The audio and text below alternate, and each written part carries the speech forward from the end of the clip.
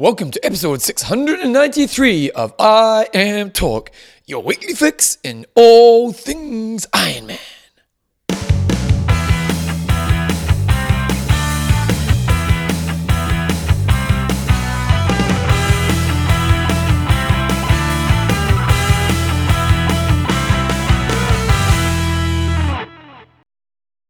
Radio team, welcome along to episode 693 of I Am Talk with Coach John Newsom and Bevan James Eyles.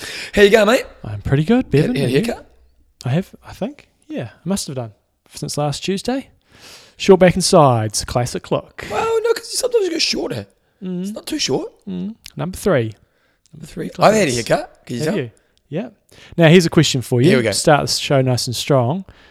Did you used to bleach your hair? Yes. Yes. I walked into Bevan's garage today and there was two items. I rang the doorbell, help myself in. Comes in, makes yourself at home. Have to go and open up the garage door. The first thing I noticed, I thought I don't want to annoy Bevan's wife because there was a little opening at the bottom of the garage. Dryers on, John. Dryers on. So I was very careful to close the garage carefully. As I was parking up my bike, I saw a flyer of Bevan when he was personal training. So it must have been years ago. That would be 1999 or 2000. And it wasn't black and white, but it was a very dark colour. No, it is black and white, but they made the white purple. Yeah, and the hair was white. Yeah, so I used to bleach blonde it. Yeah, could tell. Yeah, Classic pretty cool, 80s mate. and 90s look. Oh, mate, it wasn't even just like touches of blonde. It was bleach blonde. John, I was cool when I was young. I bet you were. I thought I was shit hot, I tell you. I'm Talking proudly brought to you by Extreme Endurance. Galactic Buffer. And our patrons. Let's name a few, Jumbo. Sarah, Agent Smackdown, Sutherland. We've got Kylie, the hot chick Cox. She wanted the hot chick. I think the Colonel's heaps better. Darren, the lean machine, Elchin. Love your work there, Darren. This week's show, we've got some news. We've got a hot topic of the week. It's a quiet news time. We've got a pro of the week. We've got an interview with who? We're speaking to DC Rainmaker about all things technology. Winger of the week, questions and answers at the end. Big news, John, is Brownlee is racing Ironman Western Australia, which is showing his cards that Kona's on the cards next year. Yes, so what he said here, we just missed this last week. It was on try247.com. John Leveson does a great job there. Yeah, he does a great job. One quote he's got here, some people say the only way to learn how to race Ironman is to race Ironman. I think that could be true. So despite being later in the year, I'm heading to Ironman Western Australia. I still have aspirations to race the Olympics. And if I race in Tokyo, it will definitely be my last Olympics. But I also want to qualify for Kona next year, and I hope to be able to do that in Busselton. It's going to be interesting times because he's got an up and down record at long distance racing. So I know it's another week away, and so I possibly could have talked about this next week, but I'm pretty excited to see how he goes. So he qualified last year. At Cork, and he qualified at Cork, so there was a no swim there, and he only really had one or two competitors. Brian McChrystal kept him honest, and it was a handicapped start. It was pissing down with rain.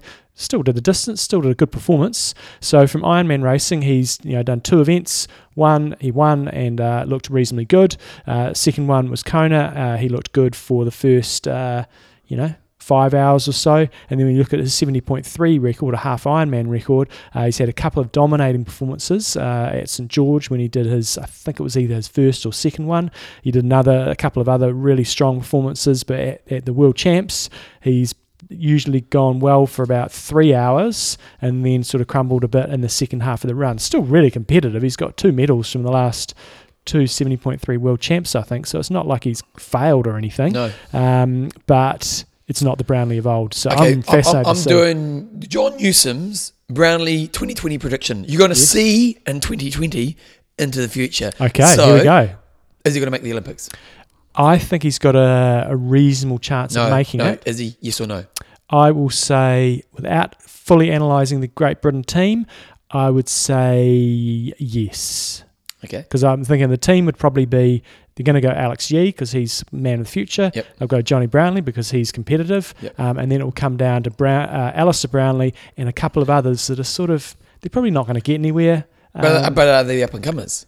They've got some up-and-comers. But yeah, if I had to put money on it, I'd put him in front of others. Okay, but if you're a race selector, you got Brownlee, who's legend.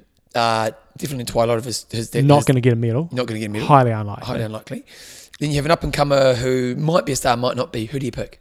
Well, I would probably pick and I'm just going to contradict myself, I would probably pick somebody else, but I don't know if they will. Okay. Because Brownlee would be, it just depends whether he's prepared to play the team card or not, because he would be a good team player in terms of, if they're going, do we want to try to pull Alex Yee up, because he could potentially win the whole thing, would Alistair Brownlee, and I doubt very, very much that he would he drop back and pull the second group you don't up? think he would be a very good team player?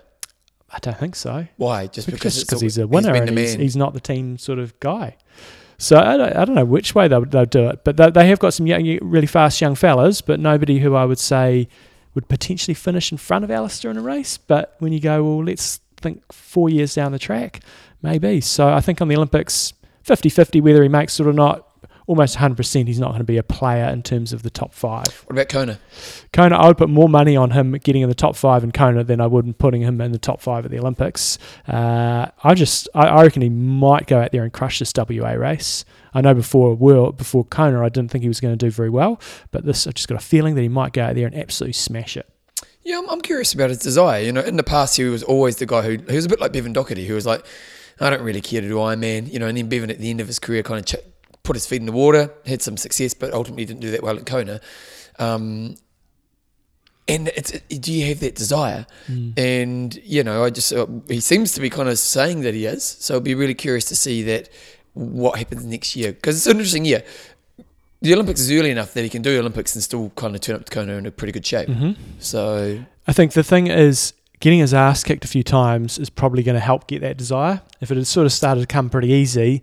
Yes and no, because it killed Bevan. Like Bevan, talk about him as a competitor. Oh, yeah, and he was tough as nails. Yeah, and he just thought, bugger this, can't be bothered. And I think when you're a little bit longer in the tooth, that can happen, because you've had your career, you've proven yourself. I've got my medals, I've got nothing to prove. Yeah. So and the other thing that's interesting for me is whether it's just a nutrition related issue, if he's not getting that right, or if his body is just not so good at long distance racing. So it's interesting times ahead. It's that unknown factor when when you're going into lots of races, you go, oh yeah, Sanders probably going to win, Kienle's probably going to be pretty good. With Brownlee, you just don't know what you're going to get. It's going to be great. I hope they have some live coverage of this race. Will we see Gomez in Kona next year? Yeah, he's already qualified. He qualified in Malaysia a couple of weeks ago. Oh, that's right. He's done and dusted. So it's going to be... ITU are taking it by storm. No, you say this every time, and only one person has done it. Okay, John, Ironman's updated their website. They've gone new age. Hold on. We haven't talked about the other... Oh, yeah, sorry. I'm jumping in. Hey. Yes, correct. Yeah, I'm doing my job here, okay? I literally just saw this morning, and I think that by and large, from my probably 1 minute analysis, I think it actually looks really good. And the reasons I think it looks quite good, it seemed logical for me to go and actually find things. Yep. And the other thing that I liked on there is they've indexed all the past races in terms of their live coverage. So rather than going back and trolling through the Facebook page trying to find which particular race you're after, you can go on here now and you can just go straight to their previous coverage of past races. So I think it's a good move, and I just like the look of it. Yeah, because the thing about Ironman is they've got a lot of content they've got to put out there. They have. Not just as in the races, but they've got races, coaching, programs, resources, connect, shop, live.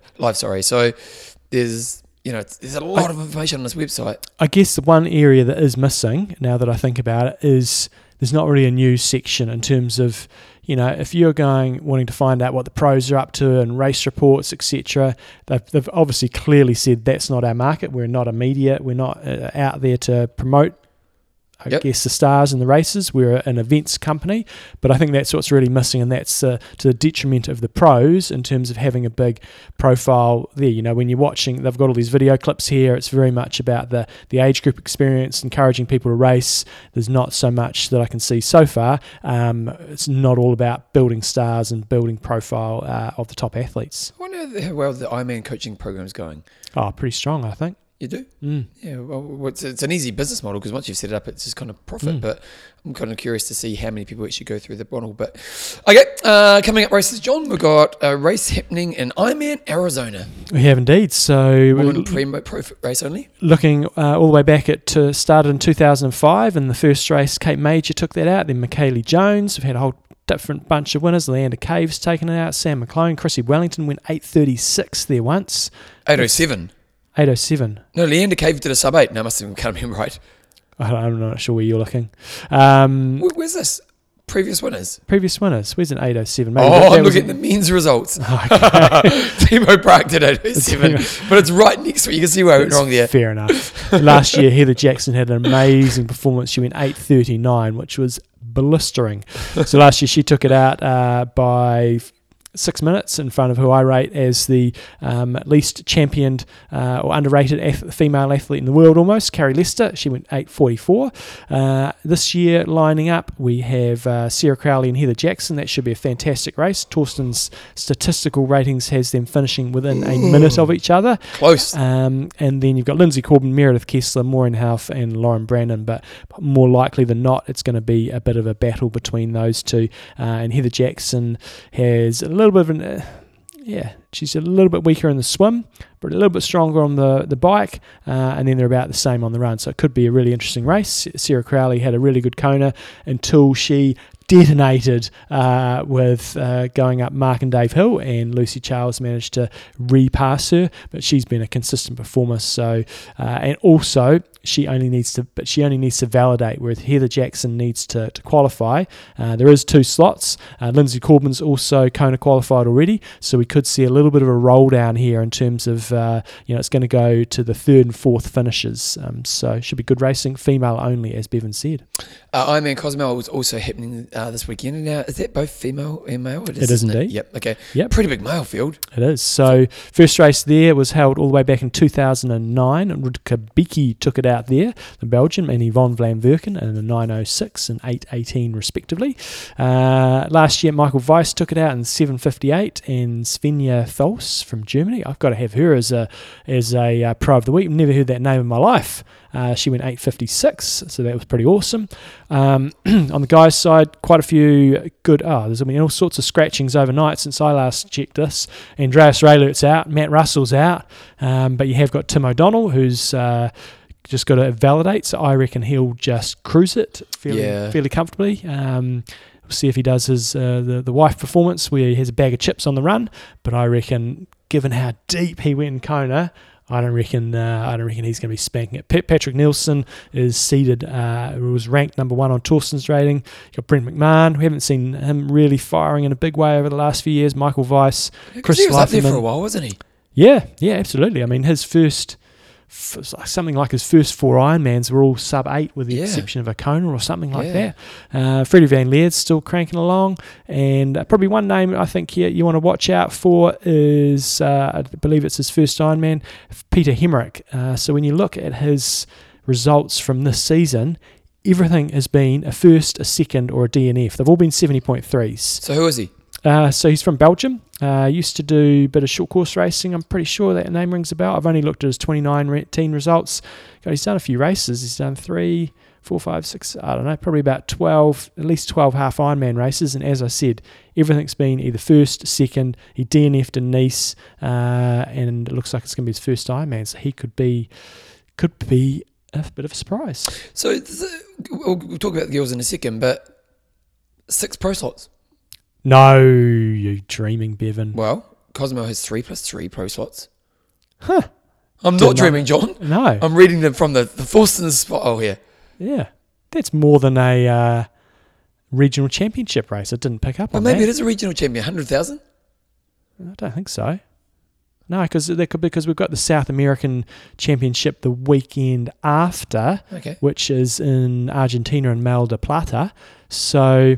good pickup, Bevan. Yeah. Nice work. Thanks, mate. So that's going to... it's not often I get praise from you, so I'm make it interesting, because Tim O'Donnell's already got his slot. Yeah. So it's never an easy place. It's never easy to qualify, but easier. It's interesting they're giving so many slots away so close to Kona. You know, but hey, good on them. Girls for the race. Female side, we got... didn't I say Carrie Lester was listed somewhere else? Maybe. Maybe not. Anyway, she's seeded number 1 because Laura Phillip and Mirinda Carfrey both have their lines through their name as scratchings. Svenja Thos, who finished first last year, and Susie Cheetham are up there, along with Angela Neath, Alexandra Tondeur, Michelle Vesterby. So there's a whole bunch. And my pro of the week, she's going to win. She's taking it out. Maya Stage Nielsen. And you'll hear about her later in the show. I reckon she's going to take it, Bevan. Okay, very good.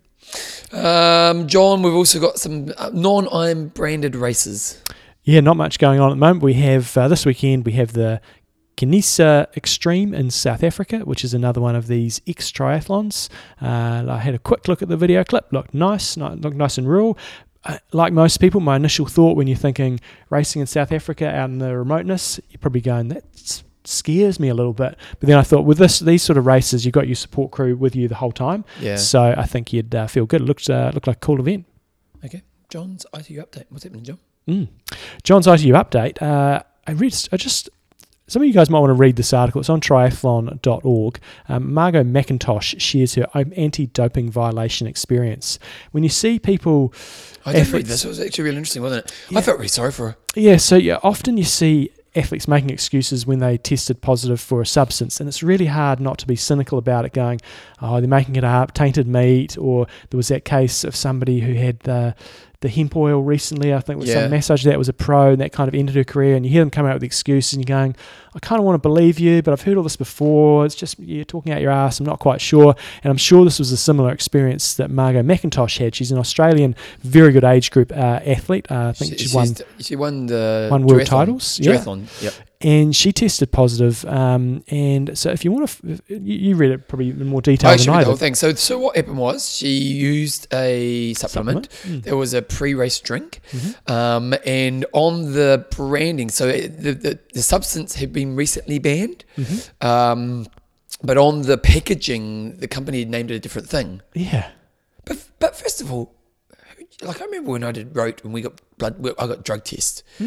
You know, it was a waste of time, but you know, but they did it for you and I because we're in the pro field. And I remember trying to figure out, I think I was using something like quinine sulfate, and I was trying to find out what was banned and what was not. You needed a bloody degree, and you needed to study for 25 hours just to figure it out. It's so hard. Oh, absolutely. And so she basically got done, and she put her hand up. She said, you know what? It's my job to know these things. I take responsibility, but I want to talk through my experience so you guys can understand what's happened here. However, one thing that she was very clever on doing is prior to the race, there was a form that they were to fill out, and I'm not sure if this was immediately before her doping control test or if it was just something that everybody did. She specified on that piece of paper, these are the substances that I'm taking, or these are the products that I'm taking. So she had specified. She wasn't trying to hide it or anything like that. It was a case of... Yeah, I mean, geez, does everybody go through every single item of food that they have pre-race? But it's probably not food, it's probably more supplements, isn't it? Yeah.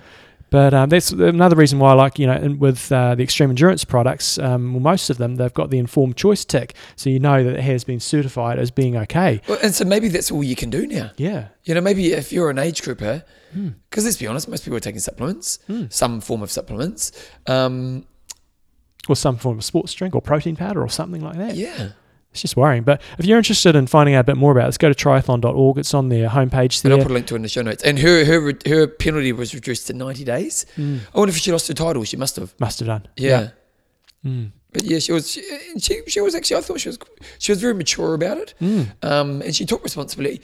To me, I kind of feel, yeah, it would suck if it happened to you. You know, but that's the problem, isn't it? Because then you're going to get someone like her, it definitely sounds like it's pretty unfortunate, but then you're going to get the cheat, who's going to say the same thing. And where's the line? Oh, it's a hard game, John. It is indeed. It's a hard game. Okay, John, hot topic of the week. That's news this week. There's no news. We're in a quiet time of the year. Tell you one other piece of news that I've heard a little whisper about. Oh, here we go. Is ITU's change is eventually going to come around to my thinking of saying, why the hell don't you just do super sprint races or sprint races at the Olympics? I thought Tokyo was going to be a sprint race, but I've heard whispers that it's going to be heading that way. Moving forward, not Tokyo. Not Tokyo. No, because that's set in stone now. It's set in stone, but triathlon's going to be changing in terms Who's whispering? Oh, no, I just know whispers. And what kind of whispering are they saying? Are they giving you distances? Oh, it'll be shorter distances, whether, you know, we'll wait and see, but I'm sure it'll, if I was in charge, you're going, this is for TV audience, you know, as much as I'm a traditionalist and I do love Olympic distance and I think it's absolutely brilliant and I'm happy sitting there, people ain't going to sit there. They're going to sit there and watch Super League or that style of racing, and, you know, I would imagine you're probably going to go to heats and finals of some sort of Super League format where, that's the way to go. You'll have, much like they do, because you've got to have enough scope to have enough participants. So you got to think, well, at the moment at the Olympics, I think it's 70 athletes, or maybe it's 60. Okay. So you got to think, how the hell are we going to get 60 athletes into a final? We can't really do that in Super League format. So whether you have 3 heats and semis and finals, or whether you have... And would that be over a couple of days, like Super League, or at the Olympics would it just be a one-day event? I don't know. I would think it'll be a one-day thing, maybe yeah, well, I'm not quite sure. But I think that's the way it's let's going. take a little bit, because it's a short show, let's take a little bit into that. So, Olympic distance dies overall as pros then? Yes. Yeah. So ITU series totally changes. Oh, well, I think it would, but the way I see the ITU series is you have a bit of everything. You have a bit of Super League, you have different formats of Super League stuff, you have an Olympic distance, you have an uphill, but the problem is money talks with that sort of stuff. Yeah. You've got to have the right venue to do all that sort of carry on. But that's the beauty of the Super League format. It's easy. Your course is like a quarter of the size. Yeah. So that would open it up to having it at lots of different venues. And your impact, they used to have a round in Auckland, and that was up and down Queen Street, which is the main street, sitting street. Too expensive. Way too expensive. If they could just come up with a little 2 kilometre course up there, that'd be gold. And it's better for spectators as well, because you see the race a lot more. But you've got to have much smaller fields, and it's much harder than if you want the age group experience on top of that, and if you want to have 500 to 1,000 age groupers racing, then it makes it a little bit more challenging. Yeah, so what happens there? Yeah, well, it's a different problem. And that's where you maybe do it on 2 days. You have short course format one day, and then you have a long course race the next day. But yeah, I would just like to see a lot of variety. But I think the way that the Olympics will probably go, the mixed relay is gold. It's awesome. Great spectator sport. It is great to watch, isn't it? And then you've got to have a race that's maximum an hour long, whether that's heats and finals. I think that would be the only way they could go, because you can't have more than 25 or so in a Super League race if you're going to use those really compact courses. So I think that's the way it's going to go. And back-to-back racing, that'd be fascinating as well, wouldn't it? In the Olympics. And we haven't seen that so much in the Super League recently. Those first few races, remember they had the format where there was a 10-minute break in between? That just looked brutal. I think it's how will it change an athlete? I think you'll get more. It kind of depends if there's still money in Olympic distance, but a bit like what we see now is we have specialists at 70.3 and specialists at Ironman, and there's a few that cross over, but there's a lot that don't, and so I just think we'll see more and more specialisation. Someone like a Hayden Wild, a Kiwi fella, he's really, really good at the short stuff, not quite as good at the long stuff yet because he's quite young. So I think we'll see a young person's game. Yeah, you probably see that. It'll just be the life cycle of the athlete. You'll start super sprint, then you might go to Olympic, then you might go to half, and the slower you get, then you'll sort of transition onto Ironman. So I think it'll be a younger person's game. Yeah, it'll be fascinating times. John, I read the ITU book. Did you read it? I have read it, yeah. I didn't realise that they were trying to... So John, the ITU sent us a book that's a little kind of magazine-style booklet that talks about just trying to get into the Olympics. It was different to what I thought it was going to be, and we got given it because we get a credit in it because they use some of the Legends of Triathlon podcast.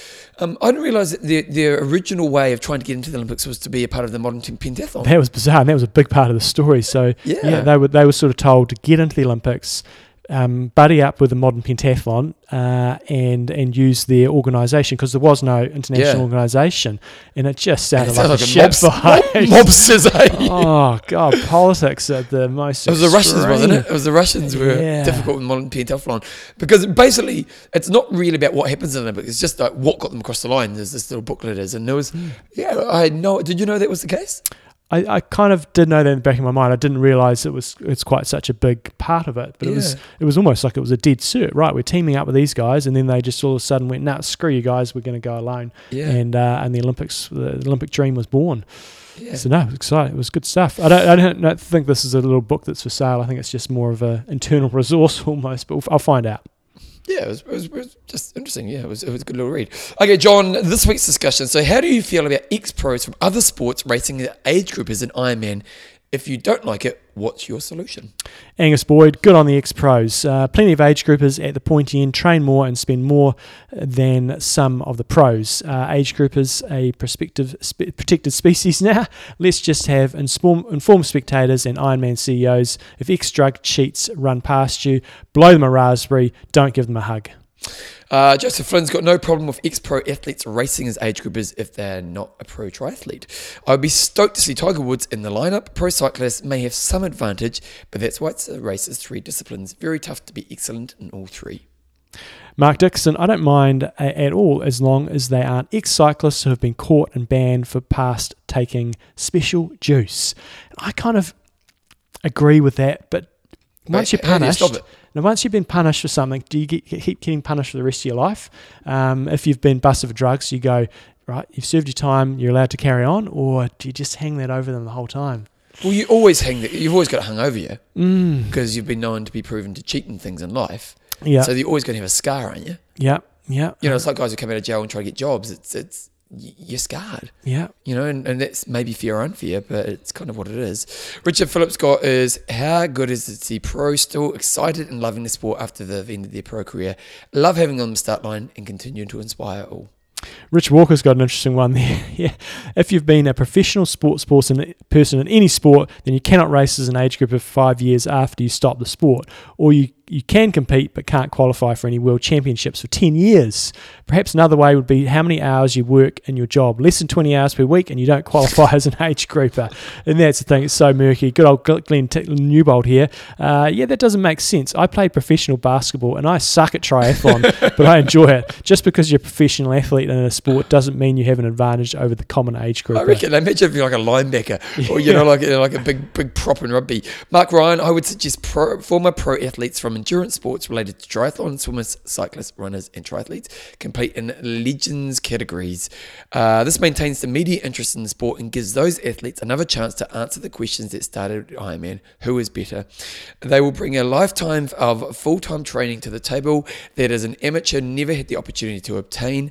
Just as dopers benefit from not just doping while, but reap the rewards and benefits of high volume and high intensity for years after the fact. Jeff Morgan, no problem with it as long as they haven't failed drug tests in the past. If they have, even if they're served a ban as a pro, they should be banned from age group categories. By all means, let them take part, but not in the age group classification. Have you done Carla Chandler? It's not that I don't like it. It certainly makes the age group race more difficult to qualify. However, for spectators, etc., it makes the race competitive. However, my theory is perhaps make picking up a pro license more amenable to those super fast athletes, i.e., there are a number of athletes who have the ability, however, are working full-time jobs, etc., meaning they don't have the same opportunity to train. So either they risk getting flogged in the pro field, or they can race age group and have a better chance of winning age group categories. I get that it's a matter of where does the money come from, so it's a bit of a pie in the sky type stuff. But in the ideal world, being fast enough to be a pro should come with benefits that are attractive enough to wanting your license.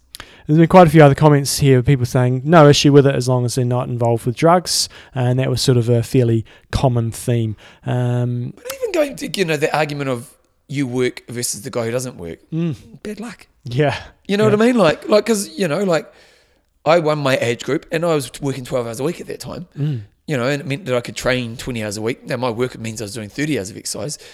That's a choice I made. Exactly. I made a choice not to work. It's a hard one. So I just find I find it an interesting one. Personally, I just think it does grind me a bit when you see ex-pros and ex-top cyclists, etc., winning kind of titles. It doesn't. I don't know. It doesn't bother me. Doesn't bother you? No, because it's like... It's probably more the doping side of things. You're bringing your scars over to our sport. I definitely get that. And there is a benefit. If you've been using dopes for years, you're definitely got a better machine because of that benefit you've had. So I definitely get those ones. But, because the thing is, athletes love movement. Athletes love competing. And so if you've given up your reins as a runner or a cyclist or a swimmer, you still want to have a competitive side to your life. And what are they supposed to do? There's no option for them other than, as some people have pointed out, having another category. And I know when I go to races, I would like to be able to race in an open category, especially if it was a wave start system where you're going to... so you have all your age groups, but you also have it open for an open race where you got the guys that really want to go for it, and whether that means you're not going to be eligible for age group winners, Kona slots or anything like that. A lot of time that wouldn't bother me. But that wouldn't work then. You'd almost need a slot for that category. So I guess it doesn't. I'm happy for them included, but I think with most people, it's just that doping thing that grinds me. But Because it's only endurance athletes where you're like, this question doesn't matter for any other sport. No, as Glenn Newbold pointed out, basketball players probably doesn't apply. Michael Jordan comes to triathlon. We want them in our sport. Yeah, and the reason this came up, there was an article last week. There was Adam Hansen, who's a pro cyclist, and I actually read an article yesterday on him. He's still a pro cyclist, so I didn't realise that. And he went to go and did whatever it was it Florida a couple of weeks ago? Yeah, it was Florida, and he performed quite well, but I think he got 8th in his age group, and he's still actually a pro cyclist. He just kind of said, I want to do an Ironman, I'm going to go do one. He can't get a pro license, so what the hell is he supposed to do? Yeah. Yep. So it's a tricky one. I just think leave it as is. Okay. Yeah, same. It's, what can you do with it? Other than maybe having a category, but even then, I don't know. It's that whole thing. Remember when Lance Armstrong wasn't busted yet? And there's that guy, when he retired from the Tour de France, and he did that mountain biking race. And a guy beat him in a mountain bike race. It was big news at the time. And I was like, how cool is it for that guy? And if you want to be the best, and you beat that pro cyclist, how cool is that? Oh, yeah. So... again, you think of like someone like Molina, who we know well. It's cool having him racing. Oh, it's awesome. And he hasn't won every race he's done since he's been an age grouper. No, he's won a lot, but So sharpen up, Melina. Okay, though, just this week's discussion. Where's my environmental one? It's next week. This week's discussion. It's a pretty simple one, guys. What is the funniest or most cringeworthy thing that you have seen at a triathlon? And John's quite happy to have toilet humour on this one. Yeah, we need to lighten things up. Okay, so the most funniest or cringeworthy thing you have seen or been a part of? Oh, either or. Okay. You add that in? Yep. Or either or. Or either or. Let's do Pro of the Week. Oh, no, let's do Pro of the Week first. Pro of the Week. She's going to be taking out an Ironman this weekend. I've just got that feeling. Carry on. The night's going to be a good night. No, different song. I don't even know. I can only do one line. Wait, do it again. I got that feeling. Is it inside my heart? No, never heard of it. Okay. Maybe it's one that I made up myself. I thought it was going to be... hooked on a feeling. No. Okay, Pro of the Week this week. Maya Stage Nielsen. Never heard the name before. She has done some good results, but I hadn't heard the name before, and I just looked at the Kona results, and I looked down the list, thought, who have I not heard before? She was born on the 24th of July in 1988, so she's 31 years old, in Esbjerg in Denmark. She's a physiotherapist by trade. But what I found really interesting was she was a former top golf player. Whoa. So she went from golf. She shouldn't be racing golf. To triathlon. She exactly. be racing. She I think I read that she was on the Women's European Tour for 2 years and been playing since she was 10 or something like that. Really? So I thought that's an interesting transition. She did her first triathlon in 2010, did her first Ironman in September 2016, and advanced very quickly into the professional ranks because in 2017 she was 12th in Kona. The following year she was 15th, and then this year she was 11th. She was 6 seconds quicker this year than the previous year, and we know that last year was a real record-setting day, so she probably performed a lot better, and she did move up 4 places. But 11th is the most suckiest position to finish in Kona. It's not quite as bad as what it used to be, because it used to be, I think the top 10 used to get slots for the next year, and 11th gets no prize money, no slot. It's just like and you can't say you're top 10. No. Like top 10's got a lot of credibility, isn't it? Mm-hmm.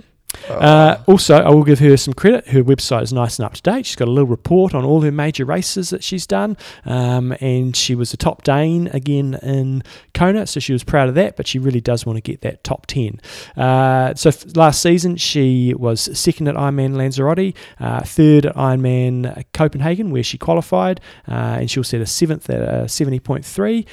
Torsten gave on his statistical rating, it's not opinion based, statistical rating only gave her a 2% chance of making the top 10, and she only missed out by 1 slot. So Torsten, she almost showed you up. But yeah, some really good results. I'm surprised I haven't seen her name come up more often. So she had a 3rd last year in Hamburg. She had a 9th in South Africa. So she had some good results, and from not a massive sort of triathlon pedigree. So good on her. She's really a former pro golfer. Yeah, it's interesting, isn't it? And she's racing this weekend. I reckon she's due for a win. Good luck. Okay, John, let's do a sponsor before we go into the interview. Sponsor. Actually, just name her name again, just so you remember. Maya Stage Nielsen. She's winning this weekend. Sponsor. Extreme Endurance, John. New product coming out. Tell me about it. I'm liking the look of it. All-in-one superfood plant protein. Is it called Lean? It is called Lean. Okay. So for you guys that are perhaps going down the vegetarian path and or plant-based eating, it's got a cookie dough flavour. It's basically a protein. Oh, I love cookie dough. It's a lean, low-carb, plant-based, all-in-one shake you can enjoy any time of the day.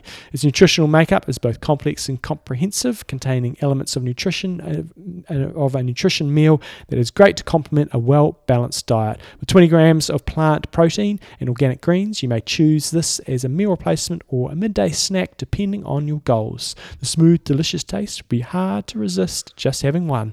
So it's plant-based protein formulation from non-GMO pea and chickpea proprietary formula, innovative smooth texture, and the important thing is got the informed sport and informed choice certified, so you can feel confident you can take that product along with a bunch of the other extreme endurance products and know that you're not going to have to check the labels in huge detail and then, as Bevan said, go and check the wider band list. You can take it and know that you're taking good product in confidence. Check it out. Lean. Yeah. Lean, check it out at xendurance.com. They've got Lean Plus as well, John, but Lean Plus is more of a weight loss, lean Jumping body ahead, mass. Bevan, I'm saving that for next week. Oh, okay. Well, it's Lean and Lean Plus. Lean and Lean Plus. You can lean into these ones, John. That's right. Oh, they've got so many products nowadays. They have. There's Swipe Across, CB Deep. Oh, they've still got Extreme Endurance, John. They have. The Tried original and true. product. Check it out, xendurance.com. Yeah, and check out your Lean if you want to get some low-carb, plant-based protein. Okay, John, let's get into the interview. What DC Rainmaker coming on? The legend that is DC, or Rainmaker. Rainmaker, there you go. Great website. Check it out. Here is DC Rainmaker. Okay, guys, we haven't had DC Rainmaker on the show for some time, and Bevan and I both were talking before we came on, and if somebody asked us a question, what sort of trainer should I get, or what sort of watch should I get, we basically just go to DCRainmaker.com. And it's obviously an ever-changing space in terms of the technology, so we thought it would be a good time to get them on, especially with a lot of you guys going into your Northern Hemisphere season, and you may be thinking about upgrading your trainers, etc., so we'll have a chat to him about all things technology. So welcome back to the show, Ray. Oh, thank you. Appreciate it. We're good to be back. And just we were talking before we push record. You know, years ago when we used to interview you, there was very much a part-time thing that you did on the side, but you have transitioned to this being your full-time gig. When did you make that transition, and what's the change in life been like for you? It's been about 3 years now, I think, since I made the switch over. And you know, it's funny. Like in a lot of ways, it was a sort of a blended thing where I started off as a hobby and then it became like a second job effectively. And then eventually I just sort of stopped doing my regular job. Not like stop as I just decided to not show up one day, but it's kind of the same thing. I put your letter in and call it done. So it's kind of been like a gradual transition. It was a gradual transition, but it's just gotten busier and busier. So it's one of those things that it's not like I got extra time back in the day. It just filled with more stuff. And are you loving it? I do. It's fun. It's like I always say, my stale joke is I'm basically a professional athlete without being fast, right? So I got to swim, bike, and run as my full-time job, just not very fast. Nice. Okay, so first questions I sort of had was around trainers, and guys, we had somebody comment, I think it was Matthew Binns maybe, on our Facebook page, and he sort of said, just tell Ray that he does a great job because he's not a techno guy, and he can understand, the way that you write rather than it not being a super technical manual. So we know that some of you guys will be going on there and read every single element of the reviews, but just in terms of smart trainers, over the last 12 months, have we seen much movement in terms of what's going on in the market and any significant product developments? I think it's been a bit more of a gradual shift. I think, if we went back like 5 to 7 years ago, there was major developments in the trainer world. First, companies like Wahoo coming into it, and really kind of changing the entire trainer landscape.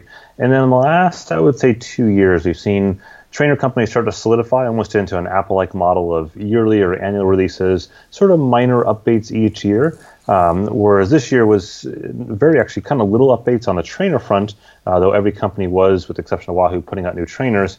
We saw instead more companies get into the indoor smart bike realm, which is where Wahoo did concentrate their efforts on this year. So these full, $2,000 or $3,000 indoor smart bikes that have all the things of a trainer and a bike combined. So a lot of focus there. But for the actual trainers, it's been funny. One of the things that we've seen this year in 2018, the fall 2018, is that these companies have announced and pushed a lot of smart trainers this year, but a lot of them aren't very good. And not that they're bad products, but they're not ready for production. And I've seen time and again this past fall where new trainers have come out and had a really rough go. This has by far been the worst year for trainers hitting the market that just simply were not ready to be sold yet. But I think now here in mid-November, we're finally getting past some of that. I'd say we hit the top of that curve late October, where a lot of companies have released firmware updates for products that they had started shipping back in August or announced back in August. And now it's kind of the point where I think we're finally getting some stabilization. After this call here, I'm going to jump on a trainer that I'm hoping will be my first successful ride on it. They got a new firmware update to me last night, and I think it will work. I'm hoping it'll work, but if not, it'll be my third or fourth attempt to have a ride on it. So we'll see. So when you say things are going wrong with the trainers, is it generally a hardware issue or more software type issues or connectivity? I'd say it's mostly software, but not exclusively. We've seen from all the major manufacturers this fall, them have manufacturing issues in some way, shape, or form. And I could rattle through every single trainer and every single company having issues, but it's been a blend. And I think a little bit's been companies are moving too fast to get trainers out the door, so they don't have the time to properly QA their production, manufacturing, not facilities per se, but their entire kind of production life cycle. And so they get these trainers out the door and they come back 3 weeks later and realize that, they're missing QA on some piece because they didn't have time to do a proper multi-month sort of test of the units coming off the line. So it's been a tough thing. And then a lot of it's been accuracy focused. So where units won't be as accurate as past units were. So you'd expect when you buy a brand new trainer that it would be as good as last year's trainer. But that was definitely not the case this year. With the only exception to that being the Ceres H3, the Hammer 3 from Ceres, used to be Cyclops, was a better trainer than last year and didn't really have any teething pains for the most part. I can share people's frustration on that front. I bought a new computer the other day and it's not performing any better, and I'm going absolutely mental about it. You also mentioned there the bikes that have come out, and some people will have seen those in terms of the all-in-one trainer as a bike. Do you gut feeling on that? Is this something that triathletes are going to get, or is it just... they're chasing that kind of Peloton market. Yeah. I think... It's sort of the same as trainers. It's early days there. I think absolutely that is a direction of not everyone, because everyone's not going to be able to afford a $2,000 and $3,000 bike. But I think if we look at that market, it's super appealing to be able to jump on a bike that's already set up.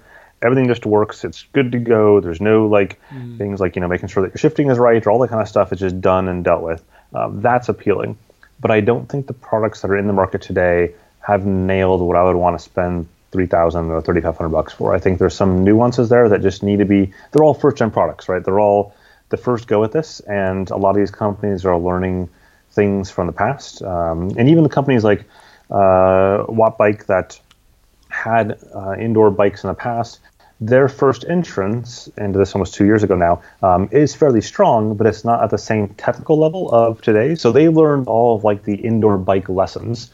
Life lessons of building an indoor bike over the course of, I guess, decades of experience. So they had that problem solved, but they didn't necessarily have all the how to build a great smart trainer solved. And then you flip that around and you look at something like Tacx or Wahoo, and they had the inverse problem where they know how to build great trainers, know how to build great smart trainers and a whole interactive experience, but don't necessarily know how to build great bikes. And so you see things like on the Wahoo Kicker and the Kicker bike that is, and on the Tacx Neo bike, that's what I call a thigh gap problem, which means that your thighs rub on the frame of the bike. And so that's something you don't see on the Watt bike because, again, they've been doing this for decades and they understand that kind of stuff. And so I may sound negative on some of these smart bikes. They are great bikes, but for me, if I'm spending $3,000 on something, it needs to be a fantastic bike, not just a mostly goodish kind of bike. I think you just need to trim those quads down. I think you've been doing too much riding. With regards to that's the problem. In regards to the feel of those bikes, like I teach a lot of spin classes, and so I'm used to the kind of traditional spin bike. But the bikes, like the Watt bikes in there, are they trying to be a replacement for a proper road bike or TT bike? And if so, what's the feel like on those bikes in comparison to if you're just going to be on a trainer or if you're a real bike? It's virtually identical. So if you look at something like the Tacx Neo bike, that is literally a Tacx Neo 2T trainer inside of it, just inside of the bike frame. So it's the exact same innards, all that stuff is identical.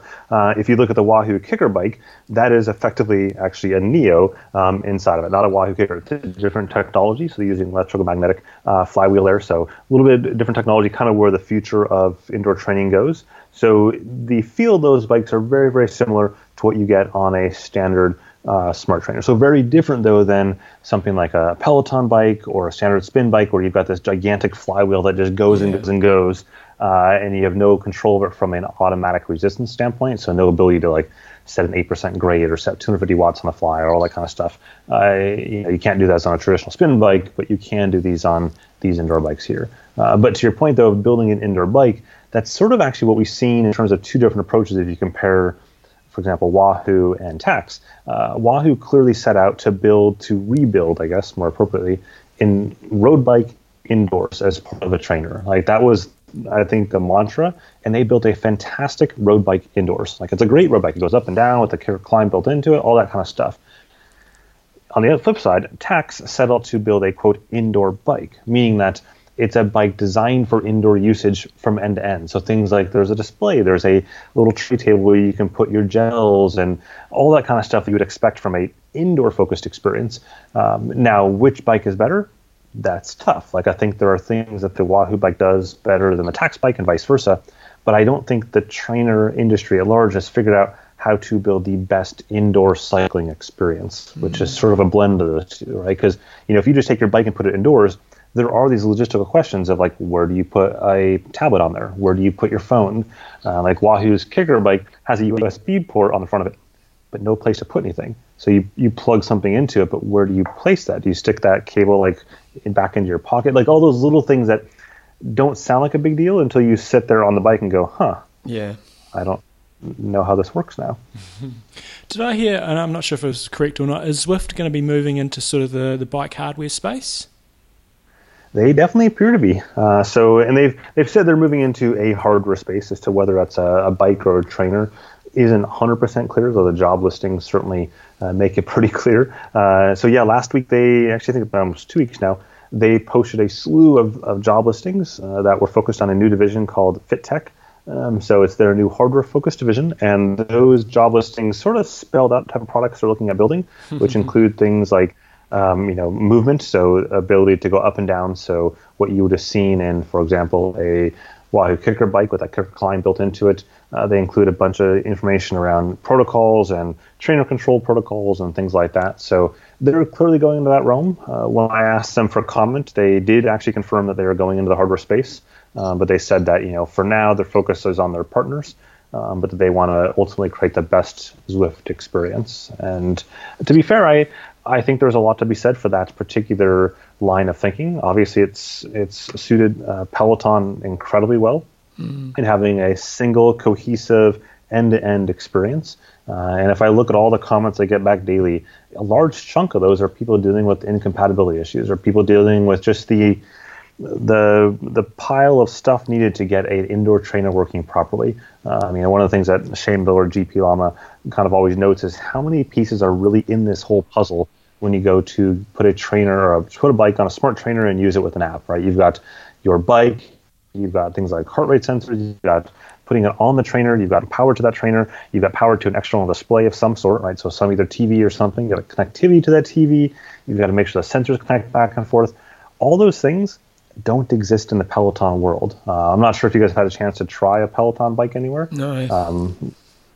But it's an astounding experience. Like I get that not everyone in the triathlete world wants to or agrees with the Peloton workout structure or any of that kind of stuff, and that's totally fine. But if you put that aside and go into it from a technological experience standpoint, you go, wow, this just works. You step on that bike, everything works on that bike. The display is all there. Everything works end to end. You step off that bike, you've had a great workout, and you're done. Versus, as I'm sure you guys know, the whole experience of stepping on your bike and finding out, oh, this isn't working with this. Now it's not connecting with this. And it drives a lot of people crazy. And I think, having a company like Zwift come in and say, you know what, we want to do end to end, just make it work, is something that's going to be super appealing to a lot of people. So we've got a few dominant players now, and you've been sort of mentioning Tacx, Wahoo, Zwift. Is there any new players that are coming in that are looking like they've got some really good products and looking like they will actually be able to survive now that there's some really well-established players? It's tough. I think we're starting to see, and there are newer players coming in. For example, 4eyes with their flight trainer. They acquired Stack, which made the Stack Zero trainer back a couple of years ago. And that's a trainer that has it's magnet based. So there's literally no sound whatsoever on that trainer. In fact, that's the trainer I'm jumping on after this here. And I'll be riding it right next to 3 baby/toddlers all sleeping on different sides of me. So one is a 6-week-old, one is just 2 years old, one's 3 years old, all sleeping within like 3 meters of me riding this trainer, and that'll be perfectly fine with thin walls and all that kind of stuff. So that's super cool technology, and that's definitely pushing things forward.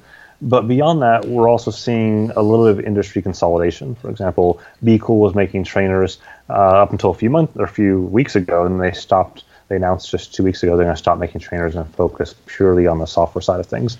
And then we've seen other companies like Kinetic really struggle in the last couple of years to find a product that can compete in this marketplace. So I think there are good, strong competitors now. Like I think if you look at Wahoo and Tacx and Elite as well, those 3 are undoubtedly the dominant players in the industry. And then you've got sort of behind them a little bit, Ceres with the Hammer series, and then kind of a ways behind that is Kinetic. But beyond that, it's just there's a handful of smaller companies out there, like Manora is doing some stuff, and I've mentioned 4eyes and others. But they've got to find that breakout product that sort of catapults them into the larger known crowd, if you will. Okay, we've got one final question on trainers because I want to ask a few other questions around other areas. And I know you guys do a podcast. I'm not sure if you do it weekly or not, but you manage to talk about this sort of stuff every week for, I don't know how long you're podcasting for. So we're trying to condense things in. But just in terms of if people are looking at a trainer, looking to purchase one, what are the key differences between, a mid-range trainer and mid-range smart trainer and what you're going to get from a top-end trainer? Yep. So the main, I'd say 3 things are essentially, number one, the road feel or the inertia. So in other words, how much like the outdoors does it feel like? And inertia is mostly driven by the size of the flywheel in the back. The more weight there is, the more inertia, the better it feels. That's mostly a feel thing. And it's one of those things that if you didn't know any better, you probably think one trainer feels great, and then you go, try something else, and you're like, oh, that one's even better, and I wish I never knew that existed, sort of thing. It's like, like you find like an amazing cheeseburger, and then all of a sudden you find even better cheeseburger, and you're like, oh, now my cheeseburgers are ruined, right? It's the same sort of thing. So there's a bit of a, it's just a feel thing there. The next beat is accuracy. So how accurate is that trainer? Plus or minus 1% or 2%, et cetera. For the most part, though, trainers in the last 18 months have really consolidated down to almost all of them being plus or minus 2%. So that's not as big of a deal anymore. And then the last thing is a lot of the specs around gradient and max wattage. In other words, how much incline can it go ahead and replicate? Can it replicate 12% or 18% or 20%, and how many watts and all those sort of bits there? I would say the one thing for folks to keep in mind is that a lot of the gradient type stuff is probably overthought. And this is actually something that Shane Miller and I, who on the FitFile podcast that I mentioned just a second ago, were talking about recording this morning, in that for gradient, like if you go out and do a 20% hill, that's miserable. Like there's no part of that anyone actually wants to do on a regular basis. Mm-hmm. And if you look at something like Zwift, for example, they have all of the, as an HA, LF, all of the gradients on the application by default. So if in Zwift you're showing a 10% hill, it's only actually saying 5% to your trainer to replicate that hill. So if you go and say, oh, I need a trainer that can do 20%, well, by default, it's only going to send 10%. So I wouldn't focus too much on that sort of thing. I would focus more on the road feel and those sort of elements and the accuracy and making sure the trainer is reputable than necessarily just focusing on those top end specs. Awesome. So a few other areas I want to ask you about was firstly optical heart rate sensors, because I know you will have done loads of testing on this, and from a coaching point of view I see a lot of files and they're just rubbish when they are saying, was that on your wrist or was that a strap based recording that I can see in Training Peaks? So maybe give us a lowdown on optical heart rates, wrist based optical heart rates, how accurate they are, and maybe who's doing the best at them. Yep. It's a mixed game these days. So I would say it's easy to say that all optical heart rate is bad, but it's also as inaccurate as the data itself. There are some players that can do optical heart rate very well. Part of the question is where you're putting that optical heart rate sensor. In other words, are you putting it on your wrist in a watch, or are you perhaps putting it on a strap that may be up on your upper arm or something like that? And so those straps that are on the upper arm actually tend to do very, very well. In fact, this time of year here where I am in Europe, where it's cooler and drier and the temperatures are obviously quite a bit lower, that's where traditional chest straps tend to struggle quite a bit because they don't have that good connectivity unless you remember to lick it a bunch before you go out and run or put some sort of gel there or whatever the case is. And so in those scenarios, optical heart rate can actually do better, especially for the first 10 or 15 minutes of a run. Where they tend to do worse, though, is it gets even colder and your wrists, for example, if you have a watch on there, that's going to be slower to respond in really cold weather from an optical heart rate standpoint. So if you go out and you use a loosely worn wrist, Garmin and whatnot, that's going to probably have pretty poor performance, especially in the winter. So I'd say the biggest thing for folks to remember in general about optical heart rate is to ensure that it is nice and snug. That's rule number one, make sure it's snug. You shouldn't be able to slide anything in between the wristband and the wrist itself. If you can, then it's too loose. It shouldn't move around at all, and that'll get you your best results. Also, make sure it's not on the wrist bone. So it should be a couple centimeters away from the wrist bone towards your elbow.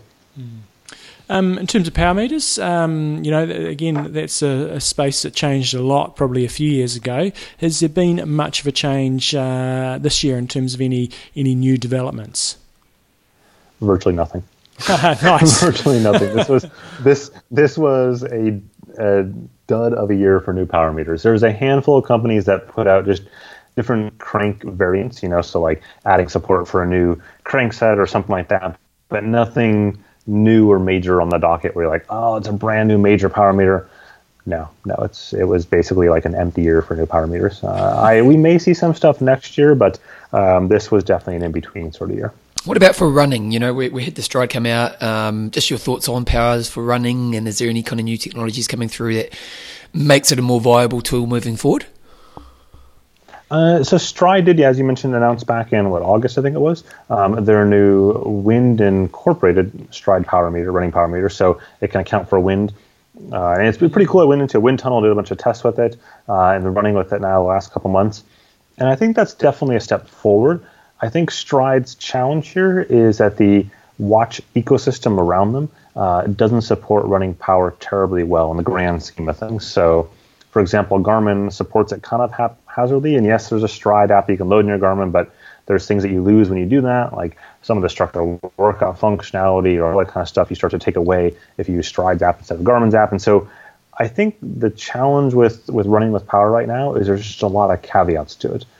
If you really know what you're doing, you can do it, and you can do it mostly well. But I think for a lot of people, it's just kind of confusing. And I think also it doesn't help that if I look at all these running power meters out there, so you take Garmin versus Stride versus a Polar one versus a Coros one versus RunScribe, and you shoot them all head to head, you're going to get different results. You're actually going to get totally different power, in some cases hundreds of watts different, which makes it tough for someone like yourself, who may be a coach, looking at that data going, how am I can't compare anything anymore. It's apples to pineapples or something weird. Yeah.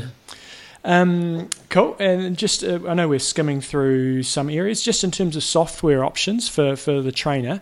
Zwift just seems to be absolutely crushing it at the moment. Obviously, Trainer Road, that's been a favourite for a long time as well. Is there any other good ones out there that are trying to sort of break in, and especially that are maybe priced a little bit lower? Because I know that Zwift and Trainer Road, probably keep ratcheting up their price a bit. But any others out there that are doing a good job that are maybe priced a little bit lower, and obviously with that, you might lose some of the benefits from those other ones. But yeah, what else is going on?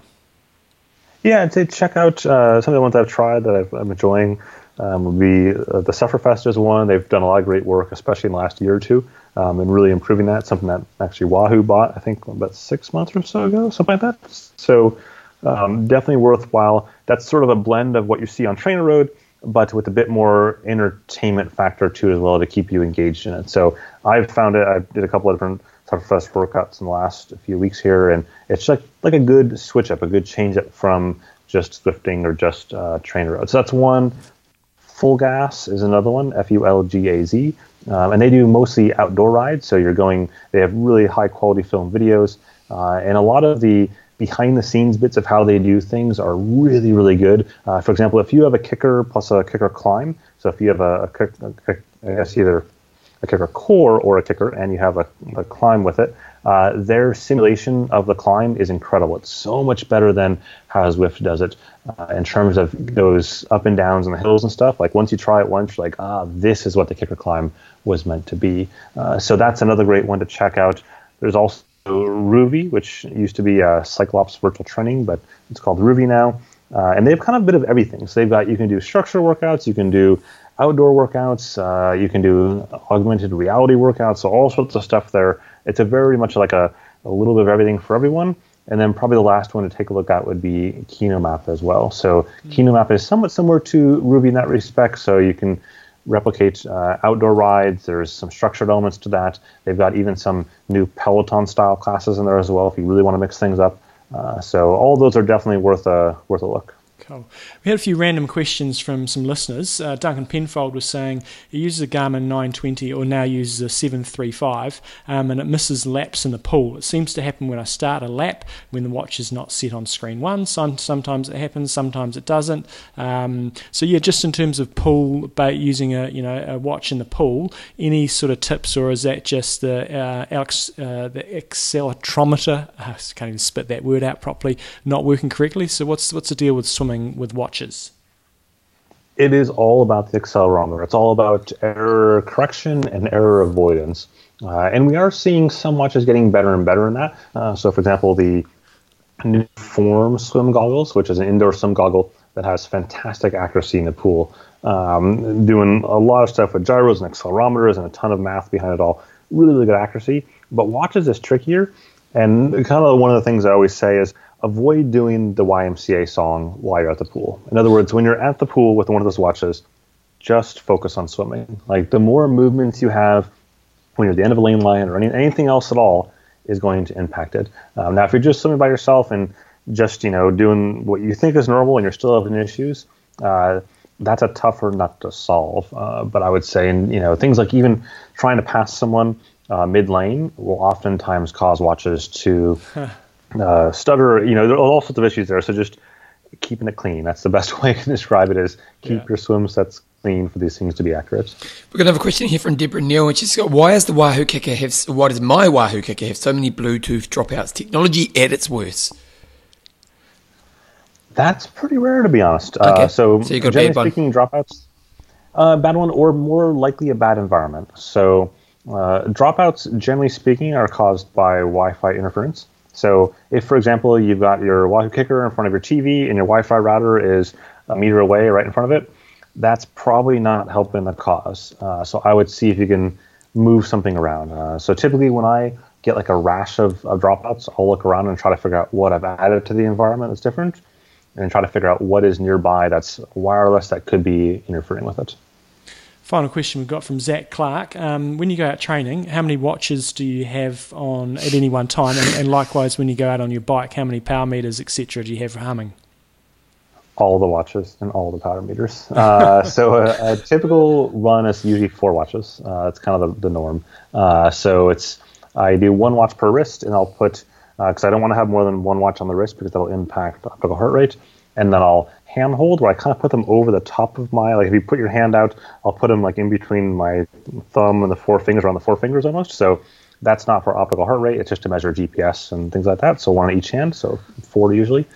Sometimes if I'm doing stuff in the mountains or whatever, I may take a couple more like on a Camelback, but that's just, that's usually if I'm trying to collect data for other reasons, like I'm trying to collect from other sensors or something, then I'll have maybe like 6 or 7 watches. There was definitely some hikes this summer where I had 6 and 7 watches on. For cycling power, usually no less than 3. That's kind of the norm for power meters. So I'll have a pedal-based set, I'll have a crank set-based set, and then usually a power tab hub in the back. But that's sort of the norm, and then an equal number of bike GPSs to go along with that. So typically 3 is what I usually go with. Just lastly, where do you think it's going to be 5-10 years from now? I think integration across the board. So I think more of that Peloton style model.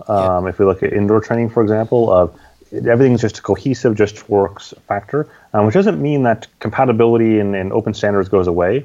I think it just, people are expecting things to just work. And that's something that I think is a really tough nut to crack. And then like on the wearable side, I think, better integration with cellular connectivity. We see that today with the Apple Watch, of course, but the Apple Watch isn't fantastic at endurance sports. So I think we'll eventually see Garmin get into that realm, but there's a lot of blockers there that are very difficult for Garmin to solve, being not Apple. So some of the things that are more nuanced that people may not realize is if you have a iOS device or an Apple device and you use iMessage, Garmin actually can't tap into that to send messages. They're blocked by Apple from doing that. So that makes it very, very difficult for Garmin to be that same level as an Apple Watch when they can't tap into something as fundamental and core as iMessage. Cool. Now, just in terms of things you're doing yourself, I noticed on your website a couple of things. Firstly, it looks like there's some really good sales. So maybe tell us, and it looked like they were mainly North American-based sales, but what's going on there if people want to get themselves a good deal? Yeah, this is definitely a time of year to get good deals, especially this week and then going into Black Friday. But really, actually, this week is almost a better week for big ticket items, primarily in North America, primarily in the U.S. And as we shift into next week, we'll see more global sales, so a lot of European sales, and certainly numbers still in the U.S. But Europe usually does a good job, these last year anyways, of having very strong Black Friday sales compared to the U.S. So I'd be keeping an eye on that. I've got all those deals on a page that I update way too many times a day with deals that I find, and the same with Twitter as well. I'm publishing deals every night. There are things that kind of pop up or even all day long if it's a steal of a deal to go ahead and grab. And if people want to support DC Rainmaker, he's also selling his Christmas gear online, so you can get yourself some funky DC Rainmaker Christmas gear. Anything else you want to get out there in terms of things you're doing or anything you want to promote from a personal point of view? I think the only other one is the podcast. So if you found the last half an hour or so interesting, then check out the Fit File podcast. So fit like F-I-T, then file like files in a computer. It's myself and GP Lama or Shane Miller. And we basically just geek out on all the sports tech stuff and explain it and talk through the week's news worth of stuff. So it comes out every week, and we basically recap all of what happened that week. And we go down all sorts of crazy rabbit holes on stuff behind the scenes on how things actually work. And it's a good time. I'll have to get Shane on at some stage because he also has he's got a very strong YouTube channel in terms of fixing things and what have you. So, awesome, Ray. We'll let you crack on and go do that testing and make sure... Put your watches on. Don't wake up the babies. So, guys, if you want to check it out, go to dcrainmaker.com if you're looking to do any tech purchases. So, Ray, thanks for your time, and we'll talk again soon. And also recommend it to anyone you know, because everyone's buying tech nowadays, and it's so confusing. DC Rainmaker is such a good website just to kind of clarify different price ranges, different gear. It's the standard, John. That is indeed. Cool. Thanks, Ray. Yep, thanks for having me on, and appreciate it. John, your thoughts? It's all good. We could talk for him for bloody ages. There's so much happening in the technology space, and as he said, he's got his own podcast, and they're able to talk about it for an hour or whatever every week. But yeah, there's some good stuff, and it's great to just get some impartial reviews. Whenever you look at a lot of reviews, you go, Yeah, okay. But yeah, he's Even just Amazon honest. does reviews because a lot of companies always pay people to go do the reviews. So you want someone who's actually going to sit on the sidelines and the thing about DC Rainmaker is Ray does the work, man. You know, his website. It's like whenever anyone comes up to me and says, "Oh, what should I get?" Just go to dcrainmaker.com. Yep. You know, because he just and he's really good because he breaks down. You know, just listen to the guy who knows his stuff, but he breaks down that buyer's guide and all the rest of it. So check it out, dcrainmaker.com. I'll put a link to that and also the podcast that those boys do as well. Jumbo, let's do Wanger of the Week. Give me a number, 1 to 100. I lost $2 at the races last week. Did you? So number 2. Aaron Morgan.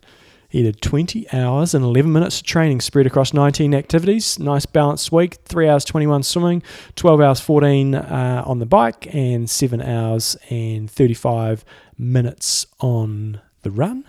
And Bevan's internet has just died, so that's about all I can. Oh no, here we go. Yeah, we're back. He's from Port Augusta in South Australia. It's a nice spot. And he's got his Aragon bike there that he's gone out and ridden on some dusty old road, and he's got his bag of baby beetroots in his little. I think he's doing Ironman Western Australia because he's also got there 20 days until Western Australia. So he's got the Mr. Magoo photo. Yeah. He's in a lot of clubs as well. He's baby beetroot. Goodness, Aaron, he went swimming. Did a great swim with James. He did 3,200 meters. My God, I don't think I've ever seen anybody do so many out and backs. They went in this little harbour and just swam across it and back for. It looks like they've done 51 minutes. It looks like they've done 1 million laps. Yeah. Ooh. Very good, and all the best, Aaron, for Western Australia coming up. That's a great photo as well. It looks I like presume it's Western Australia. It says 20 days to go, and it's got a picture of what looks like the big jetty in Australia. So go, you good thing, Aaron. Okay, questions and answers. Good old Ken sent through. Last week we were trying to say that Chinese race, and he's saying it's pronounced shaman. Shaman. Remember that all the Chinese Sha. So it's Xiamen. And what do we say? Shaman. I think I probably said Xiamen. Yeah. Shaman. Okay. Matt Young sent through. I was recently watching the Outlaw Triathlon on YouTube this week, and as per attached photo, they provided metrics for the leading athletes in both the bike and the run. Certainly made watching more interesting and got me wondering why Ironman don't do this, especially for Kona. Or have these metrics been added after the fact? So what he means there is they're running along and it was having kilometres per hour that they were running or speed, and then on the bike, cadence, power, etc. And we did see a teensy bit of it a few years ago. What I'd say around this is, I don't know if I'm that bothered about, because cycling can't really get it right, and they've got a hell of a lot more money and technology than what we have. And when you see the a lot more resources around TV coverage. Yeah, and when you see them producing the numbers, I'm like, that doesn't really mean much. He's sitting in the draft there, and he's and heart rate doesn't really tell me too much either.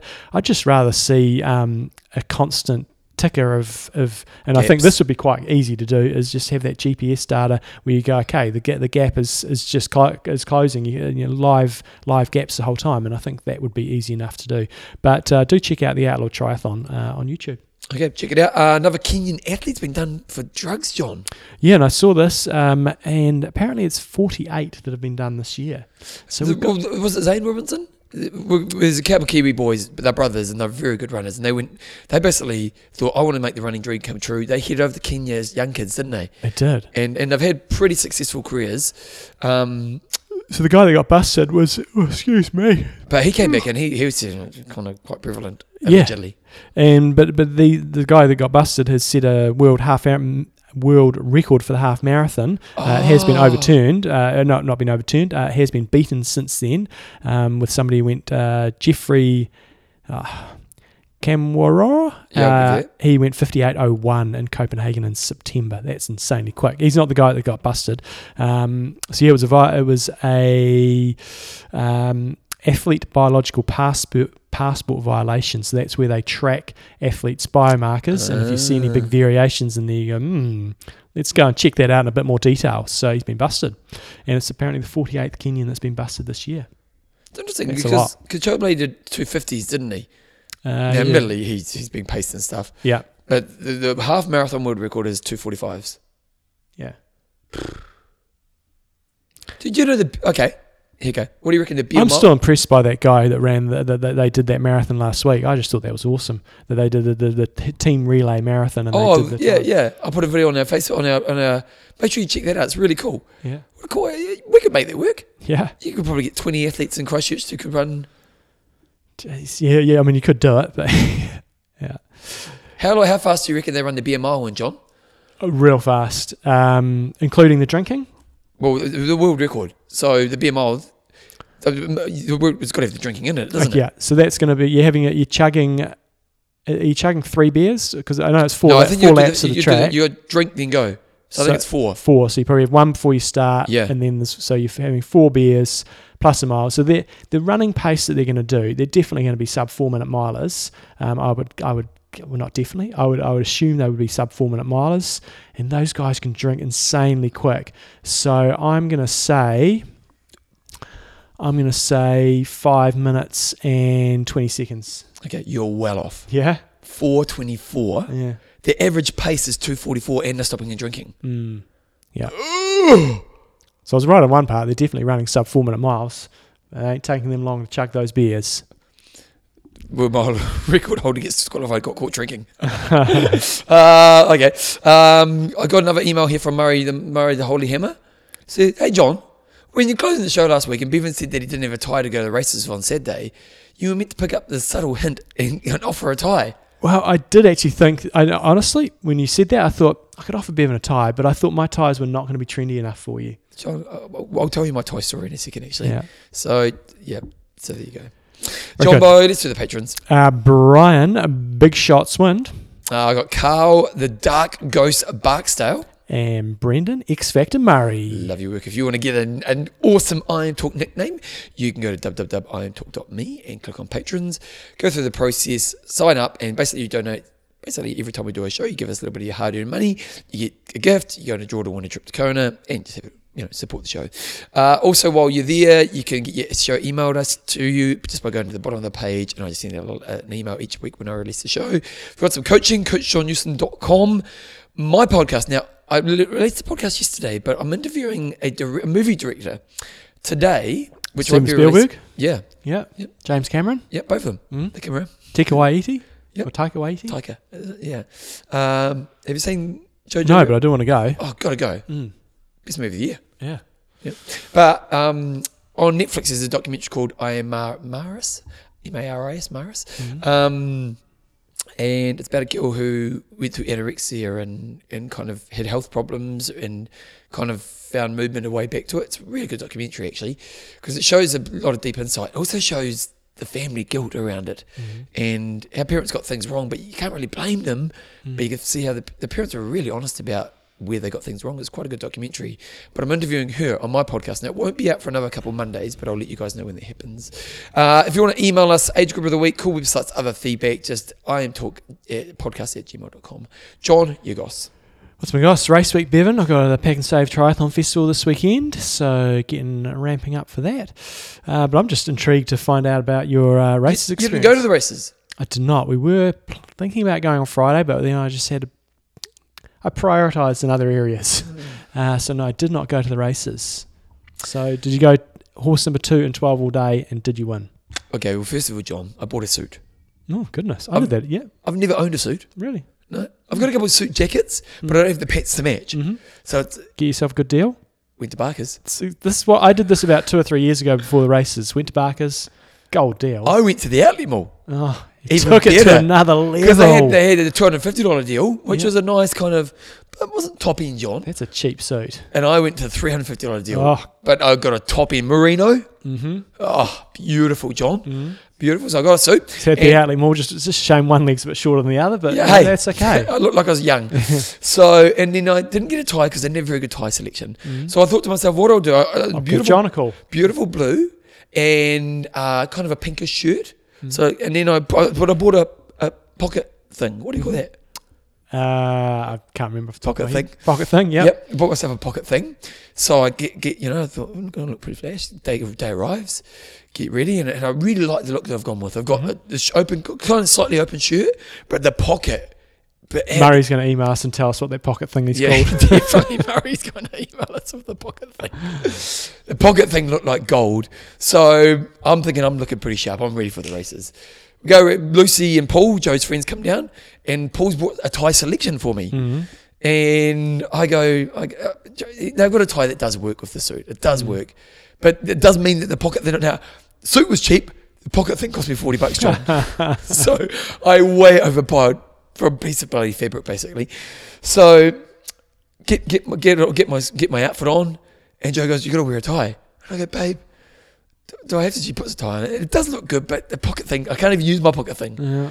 So I go, "Babe," and I actually picked it. I've been about 10-year-old. I go, "Babe, do I have to wear a tie?" Yeah. And Joe said, "Yes, you do," because on the thing it said ties are preferred.